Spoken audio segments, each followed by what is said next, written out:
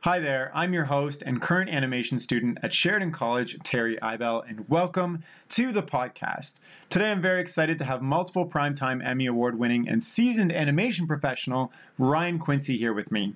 Ryan began his career as a stop-motion animator at Mad TV before moving on to produce South Park for over 14 years, where he received both his Primetime Emmys. He's also created 2 original shows, Out There for IFC and Future Worm for Disney, and now he's working on a 3rd original show for Netflix, which he's going to talk a little bit about in today's episode.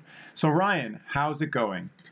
Great, Terry. Thanks for having me on the show. This is exciting. Yeah, well, thank you so much for being here. Now, my first question is, and it's kind of how I always start the podcast, is what got you interested in the animation industry and how did you get your start? Well, I grew up in a really small town in Nebraska in the 70s and 80s and some of the 90s. So the dark ages, And my dad took me to, when I was like 4 years old, he took me to a screening of the original King Kong from the 30s.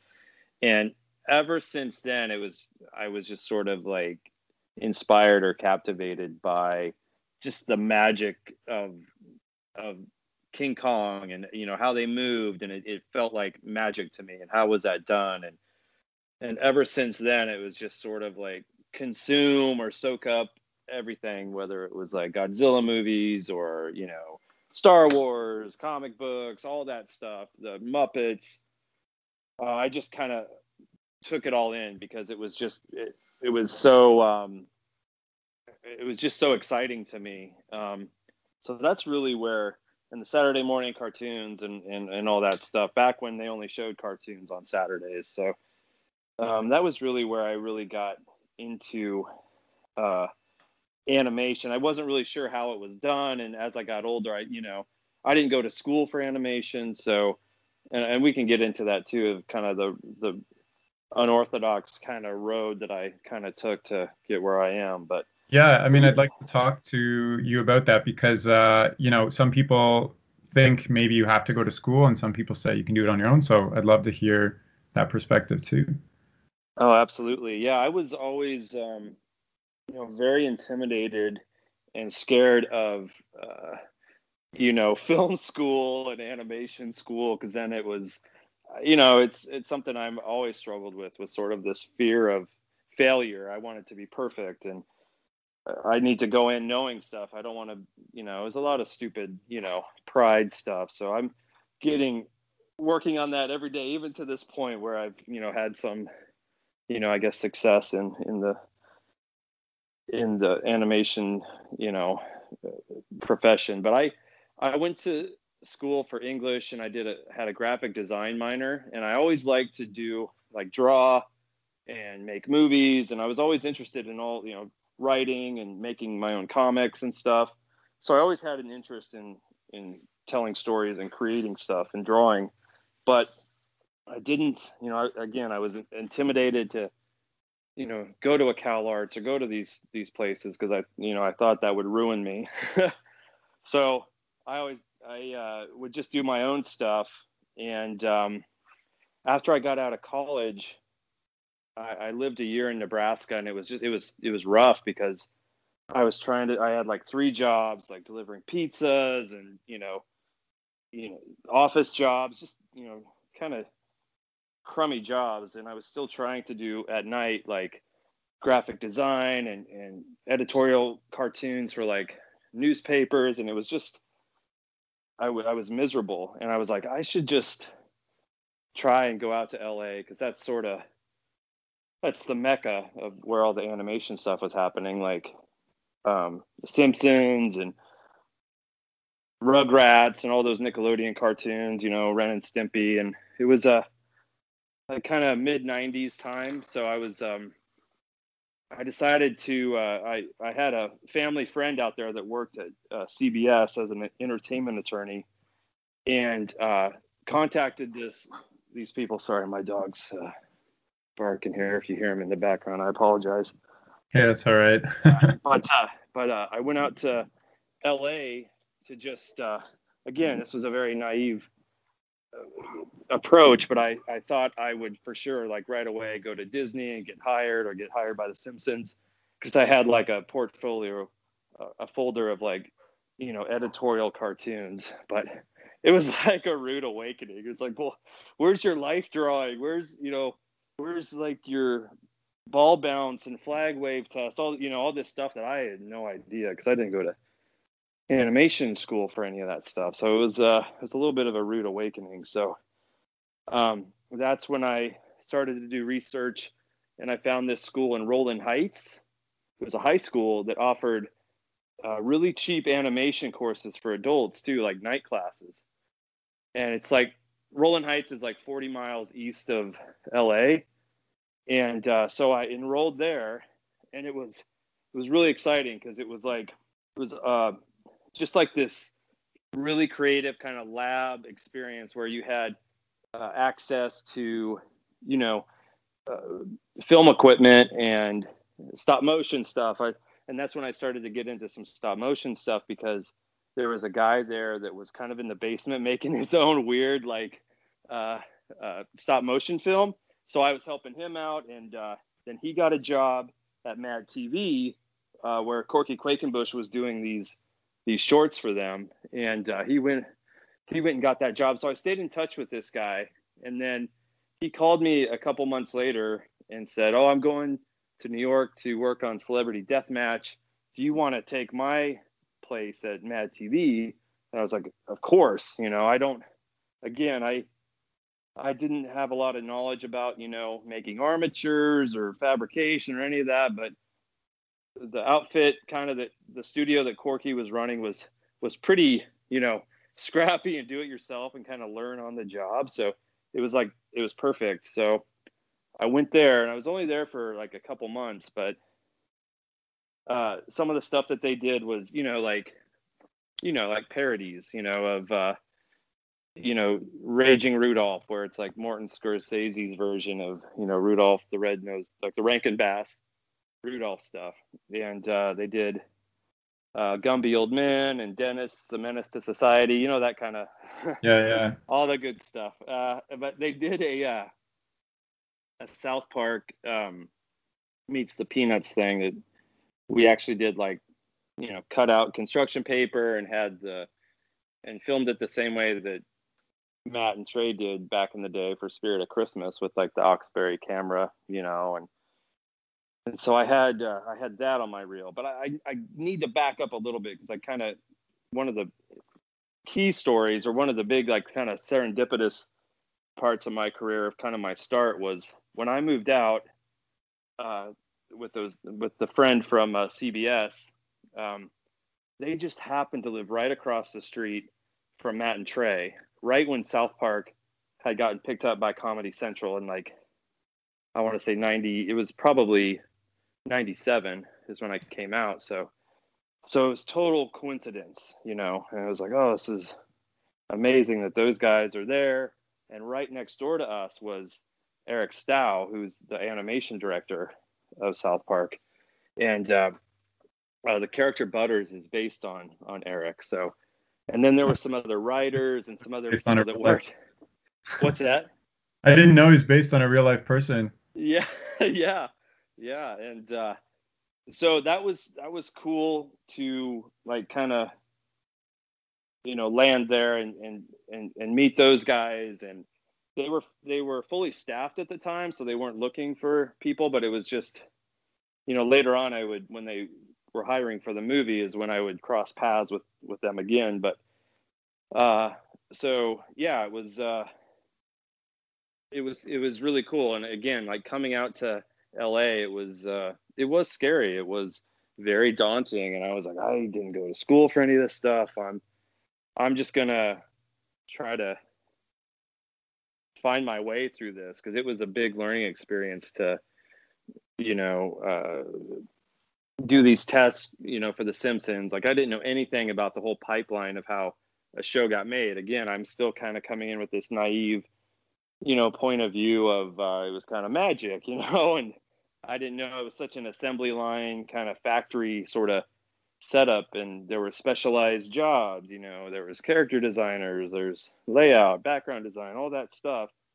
And I kind of learned that, like a crash course in all of that stuff, when I first moved out here and was getting countless rejection letters from these studios as I was sort of finding my way. So I'm doing that, and also taking classes at that, still taking classes at that high school in Roland Heights, and then having that job at Mad TV was kind of the foundation of my animation career.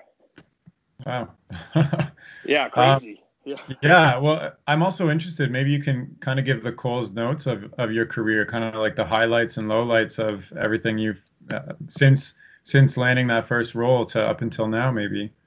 Yeah, absolutely. Well, getting that first job, well, definitely for Mad TV, that was like my first, quotes, job in animation, paid job, and that was exciting. But then when I got the job on the South Park movie, that was, I mean, I was thrilled. I couldn't believe it.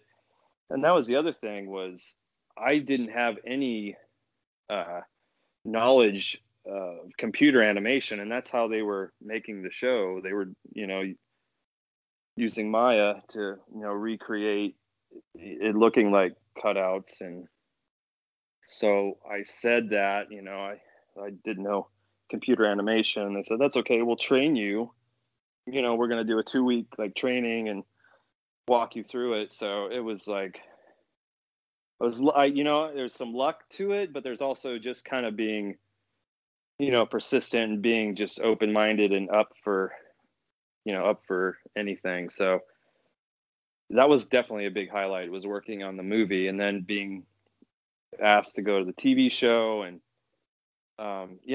just working on South Park was a huge, I hold that whole experience in high regard. I learned so much, like storytelling and everything, just how fast you can put something together in a short amount of time. And that was definitely a highlight, being able to, the Emmys were cool, but I think just the the experience of like seeing those guys work and working as a team, and it was just exhilarating. And you've probably seen that documentary that's out, the 6 Days to Air, where have you seen it, Terry? I have not, but I'm gonna go watch it now. Yeah, you should check it out. It's really good. And just to be able to do like a 22-minute show, cartoon in 6 days, it's like pretty much live animating, Right. So that was just cool to be a part of that. And then to get my own show on IFC was another highlight, and working with the people at IFC, and Fox produced it. And then working at Disney, that was another highlight. Because that's always the dream, right? Oh, go work for Disney. Right. And I never really thought that would happen. So, and to create a kids show, and another highlight. Now to work at Netflix is another, awesome, cool thing. So there's been some cool stuff. So being a creator of 2 shows and also working on South Park, I mean, a lot of people say like, oh, I would love to be a creator of a show, but what does that actually entail? Like, what does the day-to-day for creating a show look like?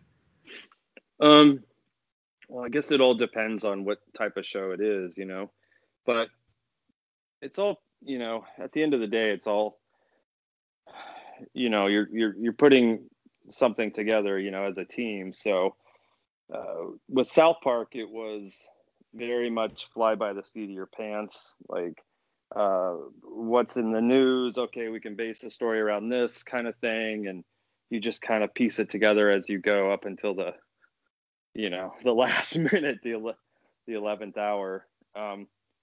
But each experience, like with Out There and Future Worm and the thing I'm doing now, it's all different. They're all learning experiences, but they're all kind of different approaches, and it all depends on what the budget is of your show, and who you have to help, and the support you have. And with South Park, what was cool is they were able to create kind of their own island, like one-stop shop kind of studio where they could do everything from recording voices, editing. All the artists were in-house, and they created that so they could always make changes up to the last minute. And so when I went to do Out There, I was used to sort of that approach, and Out There was more of a traditional approach where you can't keep making changes, and tweaking stuff. You kind of have this, you have to have the storyboards kind of set in stone, and you can't really deviate too much from the script. And there's,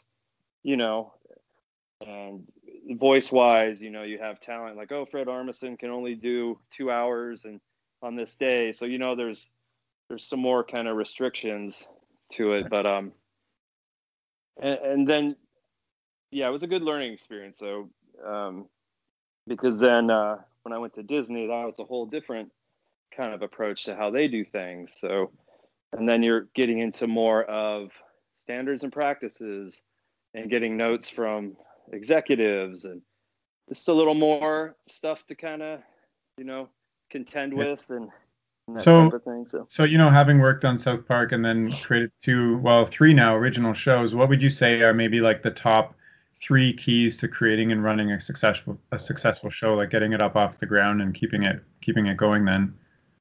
I think it's key to have a good support system that you can, empower your, directors and editors and other folks, because you can't clone yourself to do all those things. So just to be fine with letting go of some of the responsibilities, because you're kind of the captain of the ship. And I would also say just be open-minded to things and kind of go with the flow. There's always some unforeseen stuff that comes up, and you just kind of have to either dig your heels in, or you kind of pick your battles of what you want to fight against, whether it's notes from the network or, something's not working in the edit and you don't have time to reanimate something. There's just, you kind of have to be, think on your feet a lot of the time. But the one thing I will say about creating a show is when you're coming up with an idea, just the very blue sky part of it, just make sure it's, for me, this is for my experience, is do something that you feel like because you're going to spend a lot of time in this world that you're creating and these characters, and just make sure that you like them, because they are going to be, you're kind of raising a kid, or you're raising, it's like a part of your family. So you're going to be spending a lot of time with it, because a lot of times I see show ideas and creators come in with something that they think that a Disney or Nickelodeon or Netflix wants to hear or see, and then you're gonna get down the road and you're like, I don't like this, I don't like these characters, and it's gonna come through. So that's one of the main things I would say, is just when you're making stuff, make sure you like your characters, and you want to spend time with them in that world, because that's really what you're doing, Gotcha, makes sense. Yeah. So maybe one last kind of technical question, but since you didn't go to school and you have a more unorthodox path, a career path, looking back, what technical, like hard skills and soft skills, do you think had the biggest impact on your career? Because like for me as a student and being surrounded by classmates, like we're going to classes like life drawing, like you mentioned, and character design class and layout and stuff like that. So for you not having that animation school background originally, what do you think were the hard and soft skills that got you where you are now? I think just a good work ethic, and just sort of a stubbornness to, it's something that I felt passionate about. I really wanted to get into this, line of work, and I had to find my way. I didn't know if I wanted to be, that's why I kind of had to trial by fire, like, all right, I'll do this layout test. Oh, that seems like that would be like a factory job. Or I did take life drawing classes, they're all, it's all part of like the journey to figure out what you want to do, or what you find most fulfilling in the profession. So I would definitely say take it all in, especially in school, and see what fits and what doesn't, and then just hopefully you'll find what really gets you going, or what makes you fulfilled the most. Gotcha. And you mentioned, loving your characters when you're creating a show has a big impact on how successful the show will be. And you also talked about like how at South Park, you would watch the news to see what you do an episode about. So, and I know connecting with an audience is very important. So how much research do you do into an audience when you're writing a show or creating a show? Do you try to like pick a target demographic and say, there's like an opening for kids age 9 to 15, we're going to create something for them, or is there another route, or like I don't know. No, that's a really good question. I think with South Park, it was definitely the highly coveted demographic of males 18 to 35 or whatever it is was sort of the sweet spot, and they but I don't, and as far as like making something that someone will like, I think you have to just hopefully just trust, what makes you laugh, what you think would be compelling, or would be, characters or stories that you would like to hang out with or see, or, I don't know. It's a tough one. I think when you start to kind of put the brackets around like, oh, this is only for someone from 6 to 9, you start to kind of, I don't know, it gets creatively kind of constrictive, so I always like to approach something with like, what would everyone kind of like, from cradle to grave kind of stuff.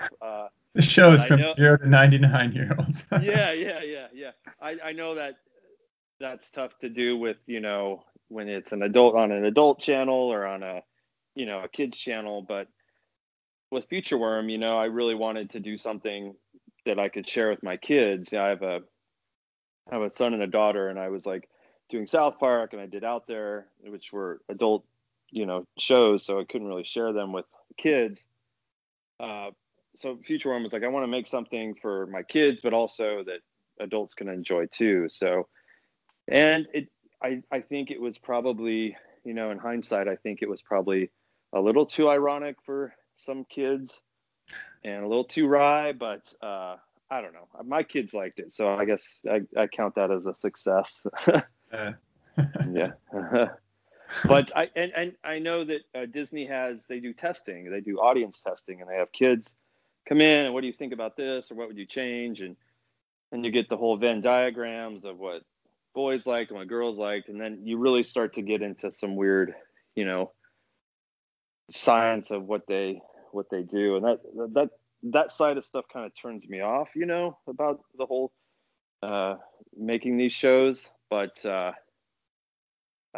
yeah, like the show I'm doing now is the main character, the hero of it, as I've never seen this this type of character as a hero before. So that's what's exciting me about it, and I know if it's exciting me, hopefully it'll excite my friends, and hopefully there's some like-minded people out there that will be into it. So that's kind of what I go with. That's kind of my North Star.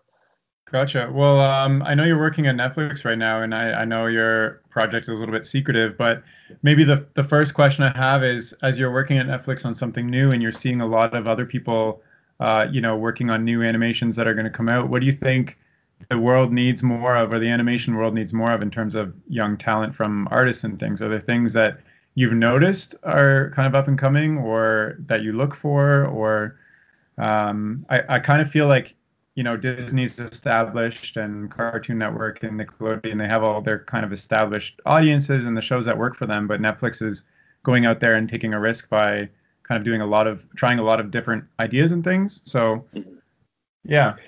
Yeah, absolutely. It's definitely like a Wild West feeling at Netflix right now, and there's a lot of projects that are ranging from preschool shows to adult shows, and we're all in the same building, and we're all kind of, in the same line for lunch, and we're all kind of cross-pollinating with each other, and it's really exciting. It's really cool because you have people like Glenn Keane and Craig McCracken and Alex Hirsch, and just some really cool, and Megan Dong and Matt Lazell. It's just some amazing artists there, and it's a very diverse group, and I think that's what people are looking for right now. It's just new stories from different people of different ethnicities and everything. I think that's kind of what's exciting right now. It's a very diverse group of creators, and that will come through in their shows for sure. So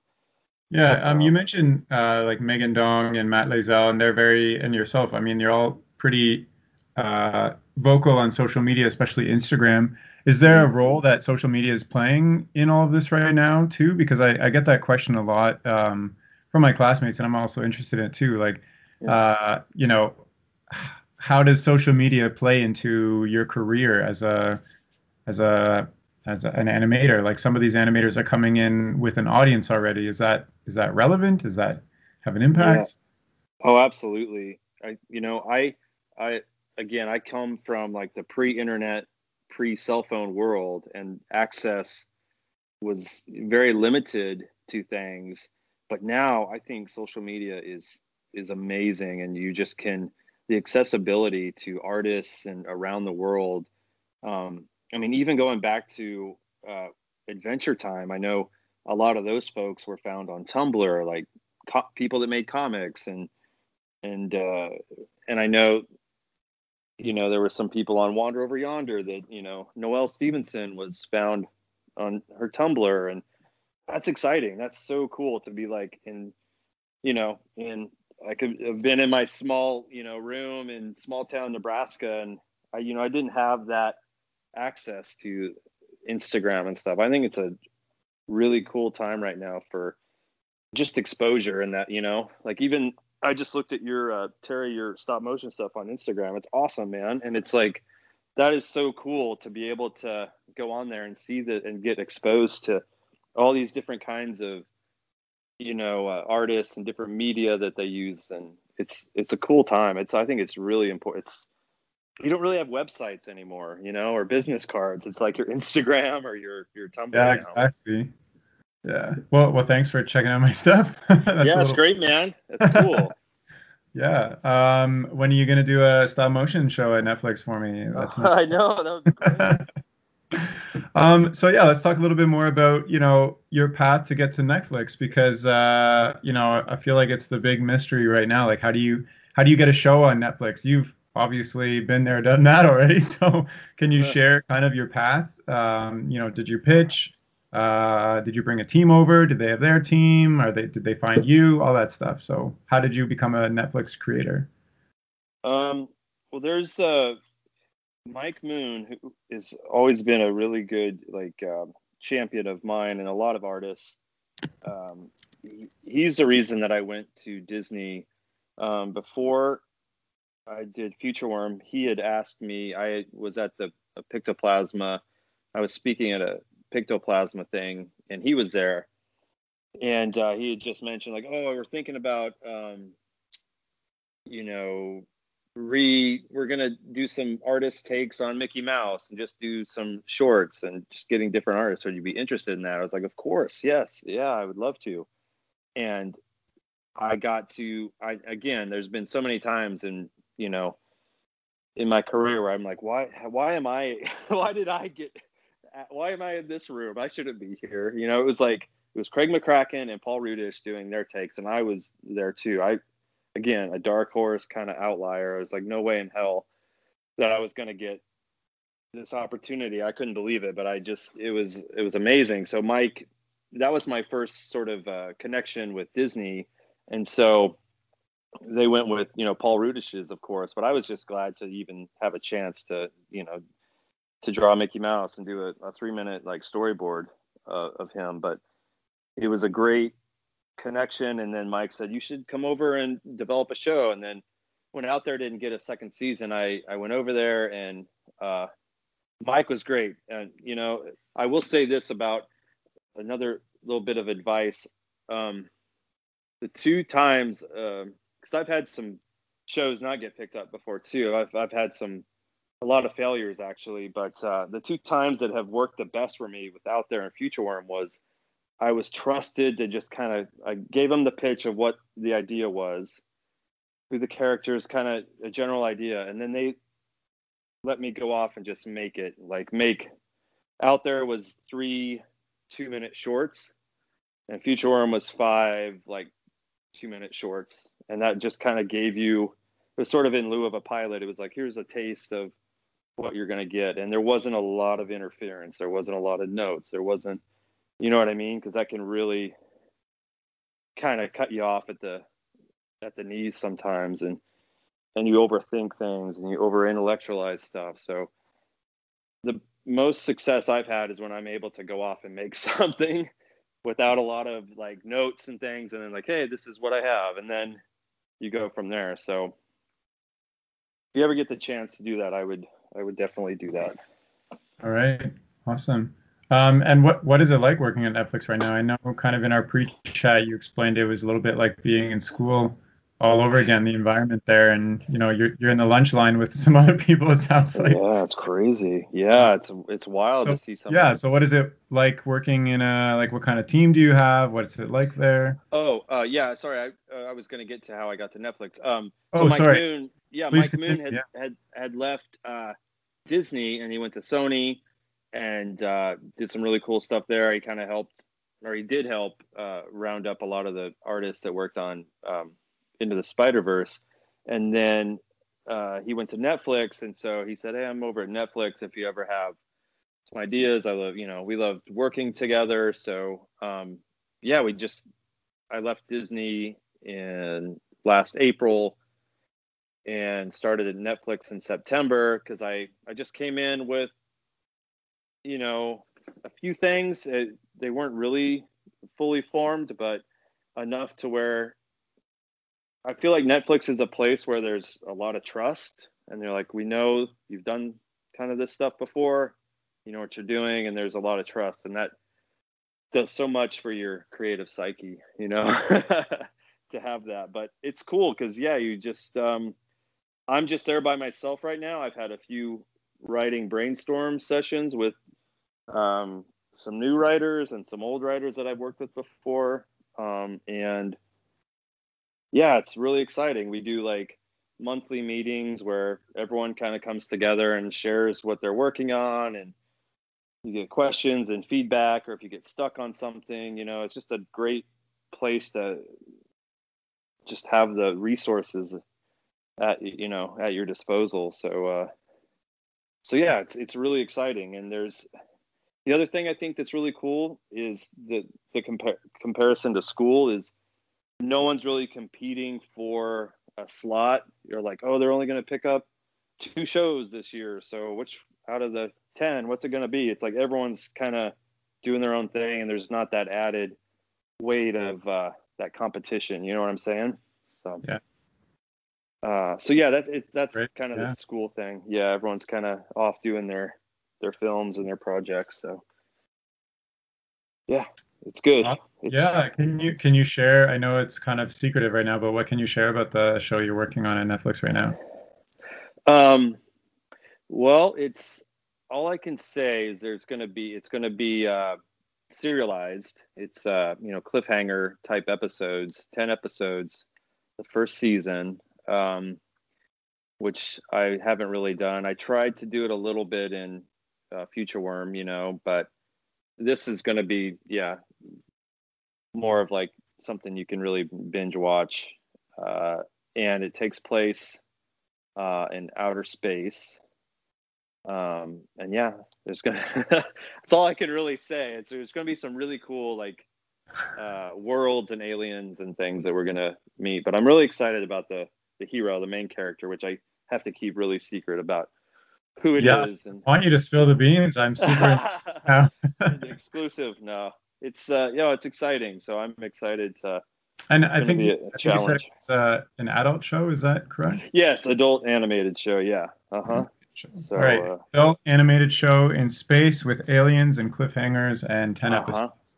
Yes. Yeah. For now. Yeah. For now. Well, that's awesome. Yeah, I mean, I think that's kind of everything I had to ask you. Oh, man. Uh, I always wrap up these chats by asking what kind of advice you'd give to a student who's looking to Hmm. pursue a career in producing and creating shows, kind of like you have. So, take it away, whatever you have to share there. It'd be great. Okay. Yeah. Sure. I guess my biggest advice was just to make things, make stuff, keep making stuff, and don't get too precious with things. And one thing that's helped me is kind of set goals, like every month or every year. I do like, okay, this is what I want to accomplish by the end of the year, and then I even break it down to like, this is what I want to do. Set goals for monthly goals and then like weekly goals, and that's everything from work stuff to even my personal art and painting, because I like to do a lot of painting too. So I would just say make stuff and draw, get stuff out there, and just keep going. Don't get too precious about stuff, and don't beat yourself up either, and don't compare yourself to what other people are doing. I know it's tough It's because really there's a tough. lot of amazing artists and things down there, and you can kind of get stifled by it. But and it is good to kind of have a little bit of healthy competition, or like, oh, I that guy or this girl has this, got a show, what, and how did that happen? Instead of that, just kind of focus on yourself and goals that you want to accomplish. And I wish I would have done more of that in my career, and I'm trying to do more of that. It's easy to get tripped up in comparing yourself to other artists. Yeah, for sure. I mean, Yeah. that's a big point that you hit on there, especially, and you mentioned before too, the perfectionism as Hmm. well, which is something that I find personally, and also other people who are artists really struggle with. Oh, Like, when do you absolutely. stop? Yeah, So, I know. You got to have deadlines. It's hard, and if you can, I know my our head writer from Future Worm, Todd Casey, who he teaches at Cal Arts, and one of the things he teaches, like, storytelling and filmmaking, and one of the first assignments he has the students do is like do a film in a week, which is awesome, because you just get thrown into like, all right, by the end of the week I have to have something, and it just sort of forces you into it, because if you don't kind of set deadlines on yourself, you're just going to kind of wallow in thinking stuff, and you're just going to be frustrated with no progress. So the best you can, try to yeah, set deadlines for yourself, but at the same time, don't beat yourself up. That's my advice. Be nice to really yourself. good advice. Yeah. Well, that's thank you so much for joining me today, Ryan. It's been a real pleasure, and you've shared a lot of great things about what you're working on, and a lot of advice, which I found really helpful, and I hope Cool. our listeners do. Cool. Thanks, Now, before Terry. we go, oh yeah, of Oh, I was course. just gonna say, this is great that you're doing this. I think this is really cool. Like, that you're putting together this podcast. I think it's a great. I would have loved it if I would have had access to podcasts like this, because I listened to your other two, and they're great, very insightful, very helpful. Well, thank you. That's really good feedback for me to hear. Yeah, man. Now, just before we go, I want to give our listeners a way to get in touch with Ryan, and that is by checking out his website. Even though he said websites aren't around too much anymore, he still has Yeah. one. It's ryanquincy.com. Uh-huh. That's ryanquincy.com. Or you can follow him on Instagram at instagram.com/Ryan W. Quincy. And I'll be sharing the links in the description. All right, so that's all for now. Okay, bye.